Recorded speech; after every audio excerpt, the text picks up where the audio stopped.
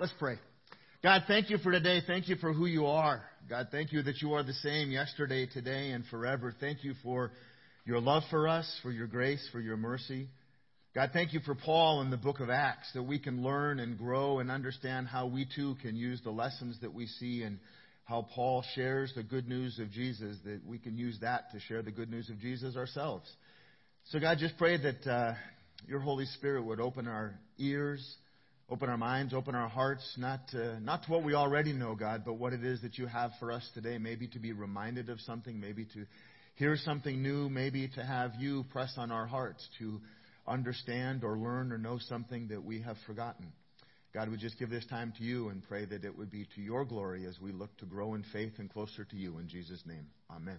You may be seated. Acts 17. If you've got your Bibles, please turn to Acts 17. This is another one of those awesome chapters in the book of Acts that it's kind of like a movie. It's a glimpse that we have into Paul the preacher. It's a look that we have into his enthusiasm and how it is that he tailors his message depending on who it is that he's talking to. And it's such a good thing for us because we know that we're supposed to share the good news of Jesus, but it's sometimes hard to do it. We don't know what to say, and we're not sure that we really dare talk about it. And Paul is such a great example because he never changes the message, but he changes how he shares the message. And we're going to get to see that today. It's an incredible number of similarities that we see in this passage of Acts to the United States of today. He's going to go visit some people who really pride themselves on their independence and their intelligence, on their learning and on their knowledge. And he's going to have a chance to use logic and reasoning to help open them to Jesus. And sometimes today, people who know who Jesus is just need to understand a little bit better of who he really is in Scripture and who he is in our lives. And logic and reasoning is sometimes what we can use. And if we don't understand who he is in the Bible, we get drawn into what the world is going to tell us to believe, the world's teaching, the world's ideas, and the world's lifestyles that are so far from God. And that's exactly the people that Paul finds himself in this passage today. So Acts 17, we're going to have to move really fast. I want to go through the whole thing. We're going to jump verses a little bit. If you're taking notes, take out the super fast pen because you're going to need it. Acts 17, verse 1, Paul and Silas traveled through the towns of Amphipolis and Apollonia and came to Thessalonica. Interesting because Paul later writes 2 letters to the church in Thessalonica, 1st and 2nd Thessalonians. What we see here is the beginning of that church. This is his first visit, and so what Luke records in Acts is the beginning of what we're able to follow as we go through the New Testament. There was a Jewish synagogue, and as Paul's custom, he went to the synagogue service, and for 3 Sabbaths in a row, he used the Scriptures to reason with the people. I talked about last week, Paul was Jewish. Paul was the one that God sent to reach the Jewish people first and foremost.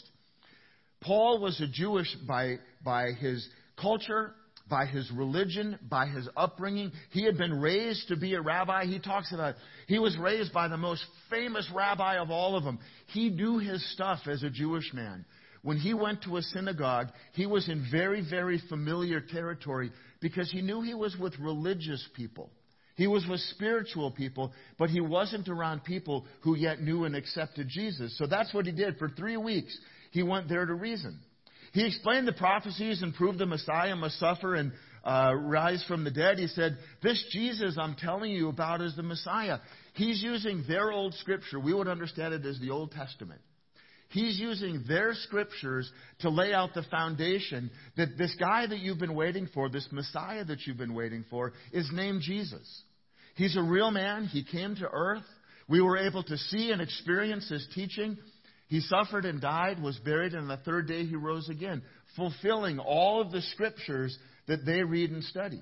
He's not introducing any new ideas at all. He's just giving a name to the Messiah. Some of the Jews who listened were persuaded and joined Paul and Silas, along with many God-fearing Greek men and quite a few prominent women. I talked about this change last week. Suddenly women are taking a very different place in the church than they ever did in the Old Testament.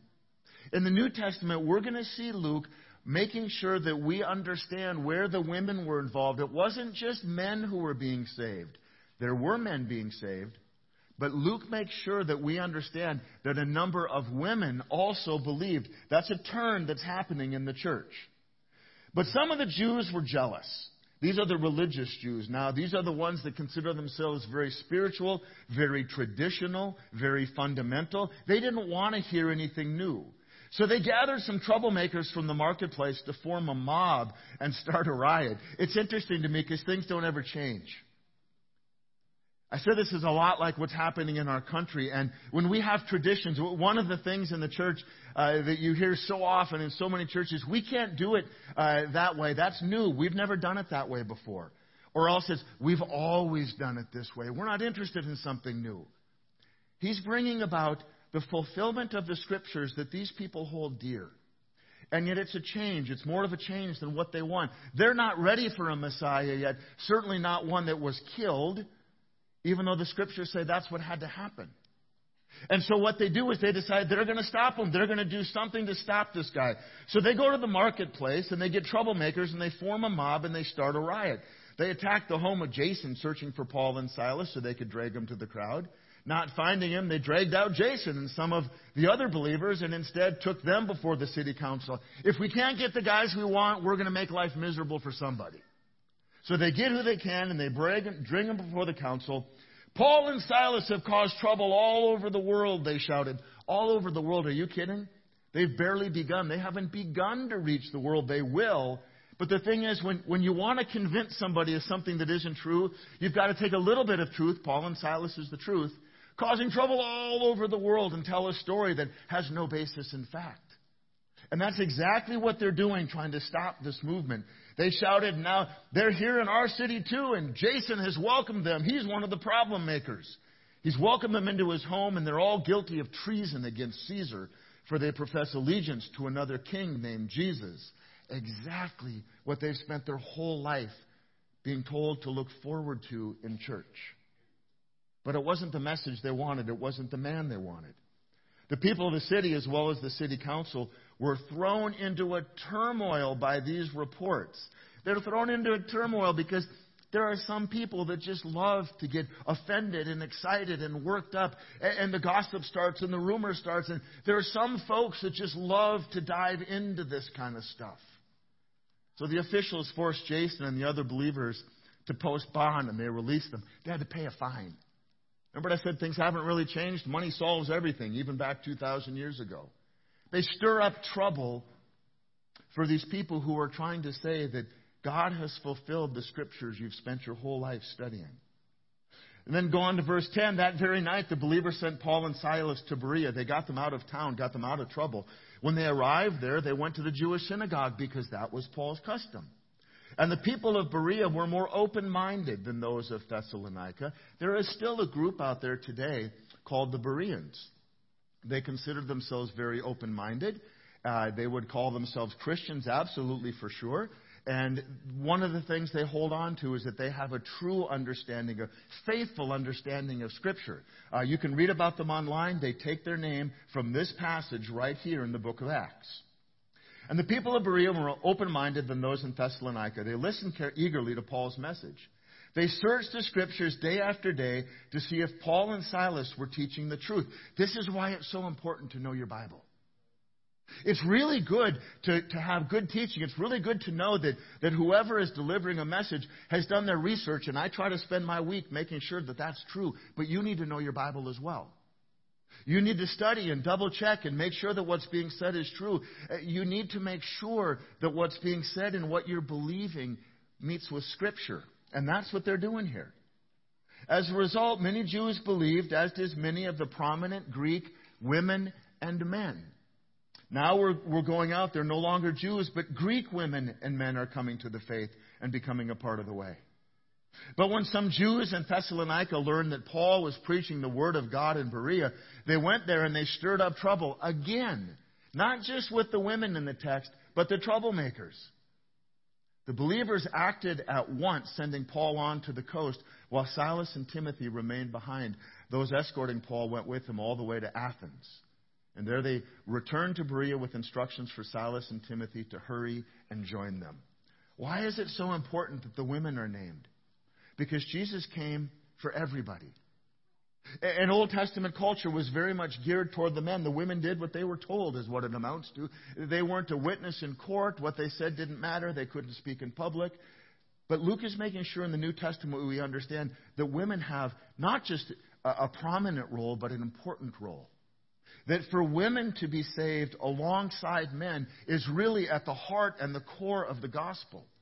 So Paul is going to Athens now. This is the hub of learning. This is where intelligence ruled. This is where people were so proud of how well they thought. And we get so many great thinkers and philosophers out of there. But Paul wasn't going for the reasons that most people visit Athens today. He wasn't there to buy or sell anything. He wasn't there to take pictures. He wasn't there to see the sights. He didn't go there to jump into intelligent debates on logic and reason and philosophy and politics that they loved to engage in because they loved being the smart ones. Paul wasn't there to become what really amounts to being the first self-help movement in the world. Because they like new ideas, they like to think, they like to talk about them. Paul was there to engage the religious but the spiritually dead people in Athens. I've got news for you. According to the studies that I've read about our area, somewhere between 70 and 80% of the people that you interact with every single day, whether it's at work, whether it's at school, whether it's walking around town, somewhere between 70 and 80% say that they're religious. They believe in something. They've got faith. But they don't believe in Jesus. They're spiritually dead. And so what we can understand from this passage is what Paul is doing here is the very same thing that God invites you and I to do today. To talk to people who love ideas, love to think, are even interested in new ideas. They might consider themselves religious. They might even say, I'm very spiritual. But they're spiritually dead if they don't know Jesus. And that's the majority of the folks that Paul is talking to. These intelligent, scholarly men and women and their brilliant discussions, Paul jumps in. He's going to use their own tactics, not to amaze them with his education, which is formidable. Paul is an intelligent man. Paul is going to do it to win souls for Jesus. And what we see in this passage is the beginning of some of the God-given brilliance that God has given Paul to engage people of different cultures, different ethnicities, different categories of wealth, engage all of them on the same level in conversations about Jesus. And there's so much there for us to learn. Paul is a great example of how we can do the very same thing in our world today with just a little bit of effort. So Paul goes to Athens. While Paul was waiting for them in Athens, he was deeply troubled by all the idols he saw everywhere in the city. There was idols everywhere. They worshiped, Greek mythology. They worshiped all kinds of gods, and those gods were very disconnected from the people. They didn't bother with our lives, but people were kind of taught to be afraid of them. If the gods do something that they're not happy with you, you're going to pay for it. So there's gods, small g, but they didn't interact in people's lives the way that the God, capital G, the Creator God that Paul is going to talk to them about. So he sees all these idols and places to worship, and he's troubled by it. He went to the synagogue, as was his custom, to reason with the Jews and the God-fearing Gentiles, and he spoke daily in the public square who happened to be there. He went to church, and he was a street preacher. Paul was there to talk about Jesus. That was it. He also had a debate with some of the Epicureans and the Stoic philosophers.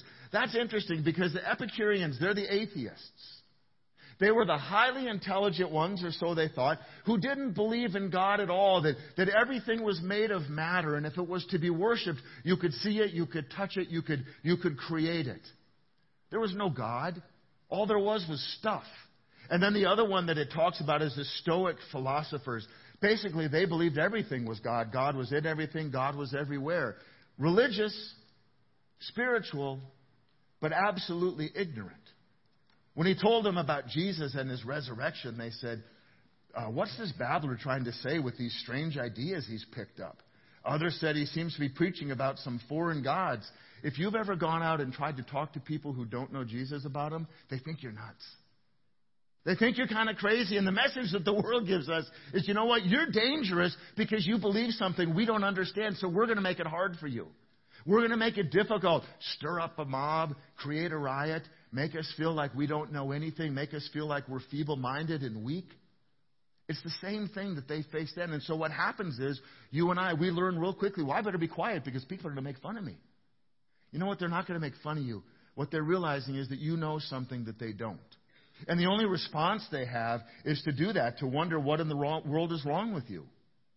When they took him to the high council of the city, come and tell us about this new teaching, they said, because they like new ideas. You're saying some rather strange things, and we want to know what it's all about. They love the idea of being big thinkers. They love the idea of having big ideas. They love the idea of new information, the new possibilities, but they were very stuck in their ways. So Paul, got to go back one. It should be explained to all the Athenians as well as the foreigners in Athens seem to spend all their time discussing the latest ideas. I read that and I thought, it's social media. It's the first social media. They spend all their time talking about people and stuff and new ideas, but they really don't spend time talking about stuff of actual value. It's kind of the first social media craze. So Paul, standing before the council, addresses them as follows. We're going to see a little bit of how Paul steps into a new culture and talks about Jesus. A few years ago, Deirdre and I went to the Holy Land for our first visit. We were led by a guy who had been there 42 times. He said he was never going to go again. He was too old. I think he's been there 3 times since. Kind of gets in your system. And he said something before we ever left. We had a get together, and he said, when you go, don't consider yourself a tourist. Don't go to the Holy Land thinking that you're going to just go visit and take pictures and see the sights. Instead, think of yourself as a pilgrim. Think of yourself as a pilgrim with a purpose that's going there for a reason that's more than just taking pictures and seeing things. See, Paul entered Athens as a pilgrim with a purpose. That's how it is that we should approach every day, and that we should approach and embrace every opportunity as a pilgrim with a purpose. That God has something new for us if we're willing to see it and boldly step into it. But as with Paul in our world, people try to squash that real quick. They don't want to hear your God talk. They don't want to hear what Jesus is doing in your life. But you know what? They need to know. God wouldn't tell us to talk to people and to share our faith if people didn't need to hear it.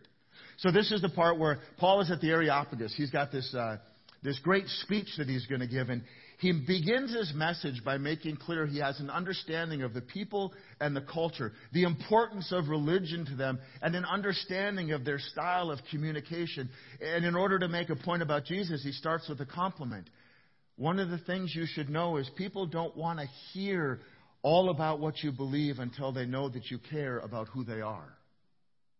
If you're just preaching to them, their ears close very quickly.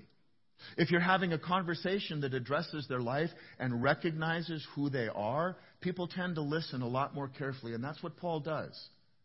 See, this is his opportunity to talk about the real reason he's there. Why? Because as people, we want to be known for who we are, and we want to be respected for who we are. And Paul begins that way. I always find it interesting, you've maybe read these things too, reviews about people who've traveled in foreign countries. Maybe you've just gone to a different part of our country, and the reviews kind of come back like this sometimes. I didn't like it there. I didn't like it in Italy. Nobody spoke English. I didn't like going to Finland. The food wasn't anything like America. We went to the hotel, and they don't treat us at all like they did back home. We expect everybody to be just like us and to treat us the way we expect to be treated back home. But Paul goes to Athens addressing the people where they are, for who they are. He understands that learning and experience is part of the point of travel, is getting to know the people. So one of the things that I've learned to do in studying Paul, when I want to have a Jesus conversation with people, I don't start right out saying, I want to tell you about Jesus. I don't start right out saying, do you believe? I don't start out saying, do you know if you're going to heaven? If you die today, are you going to heaven or hell? That tends to turn people off. What I've learned to do, and some of you who've met me for the first time, I've done this with you. It's just as simple as this. Hi, my name is Steve. You introduce yourself, and I say, what's your story? Tell me your story. What got you here? What's interesting is we always tell what's important to us. So as a pastor, 11 years doing outreach and evangelism, it was important to get at the heart of where somebody was at. They would tell me about their faith because they knew who I was and what I did. When you ask someone to tell their story, we like to tell because nobody wants to listen. Paul starts out saying, I know a little bit about your story. Try it sometime. If you want to have a Jesus conversation with someone, if you just want to have an interesting experience, without expecting anything else, just ask someone, maybe somebody you know, tell me your story.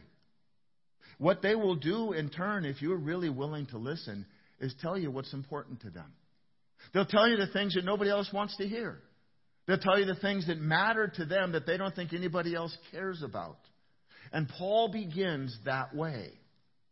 So standing before the council, he addresses them, Men of Athens, I notice that you are very religious in every way. He gives them a compliment. For as I was walking along, I saw your many shrines. It said earlier that he was greatly troubled by all the idols, but that's not how he presents it. So often Christians come with a hammer and they hit people over the head with the Bible trying to scare them into heaven. He doesn't do that. He's troubled by the idols. But he says, I noticed your many shrines. And one of your altars had this inscription on it, to an unknown God. They were so concerned about covering all their bases that they had idols and shrines to all the gods they knew, that whole pantheon of Greek gods and goddesses. But they also made sure they had one in case they missed anybody. I kind of think about people who say that they're spiritual, but they're not Christian. Well, I'm going to kind of dabble in a little bit of everything because something will surely get me to heaven. Actually, no, the only thing that's going to get you to heaven is salvation in the name of Jesus. And Paul starts with that. And he doesn't give them a hard time for it. Instead, what he says, this God whom you worship without knowing is the one I'm telling you about, Jesus. You've known him all along. You've worshiped. You just haven't had a name. I'm going to give you his name. His name is Jesus. He's the God who made the world and everything in it. He is the God who is so powerful that everything you see and experience and know, both the spiritual and the physical, was created by him. He doesn't live in man-made temples. And human hands can't serve his needs, for he has no needs.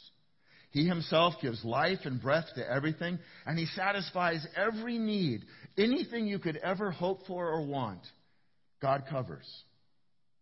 From one man, he created all the nations throughout the whole earth. He just did the whole creation to where they are, right there. He decided beforehand when they should rise and fall, and he determined their boundaries. I think that Paul's onto something here talking to these folks that we need to understand. What I see happening in America in the news, whether you believe it or not, it's a crisis of faith. In fact, it's an absence of faith.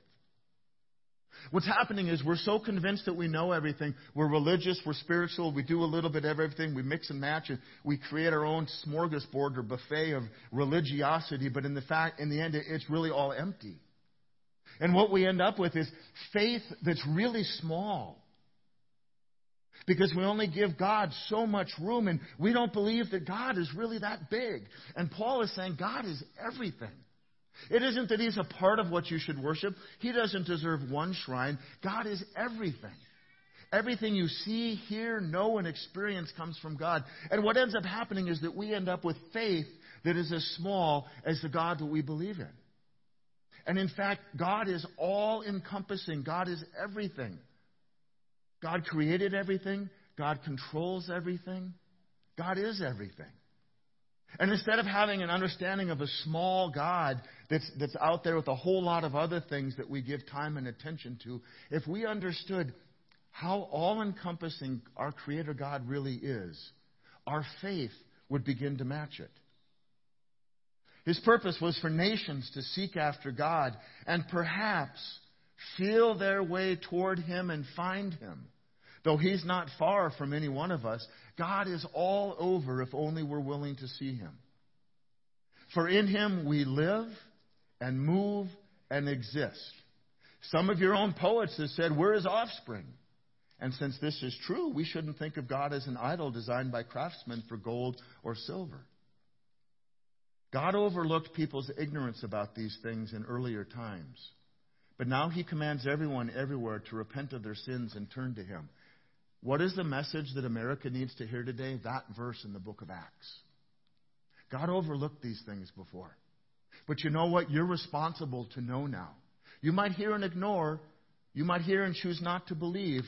But we can't say that we haven't been told. God overlooked people's ignorance about these things in earlier times. We can't afford to be ignorant about what is in God's Word. But now He commands everyone everywhere to repent of their sins and turn to Him. What's the message of John the Baptist? What's the message of Jesus? What's the message of the New Testament? Repent and be baptized. For He has set a day for judging the world with justice by the man He has appointed. And He proved everyone who this is by raising Him from the dead. Again, Jesus. When they heard Paul speak about the resurrection of the dead, some laughed in contempt.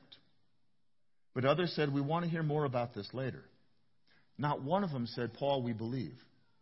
Some of them laughed at him, which is always going to happen, and others said, we want to hear more. That ended Paul's discussion with them. But then it goes on and says, but some joined him, and they became believers. Among them were Dionysius, a member of the council, one of the leading people of the city, a woman named Damaris, and others with them. Again with the women. Again with Jesus. Again with Paul simply speaking the truth of God. There's been no Paul talk in this at all. It's all God talk about Jesus. So if Paul were to come to our world today, this man with this formidable intellect, incredible education, knowledge, faith, absolute commitment to the cause of Jesus.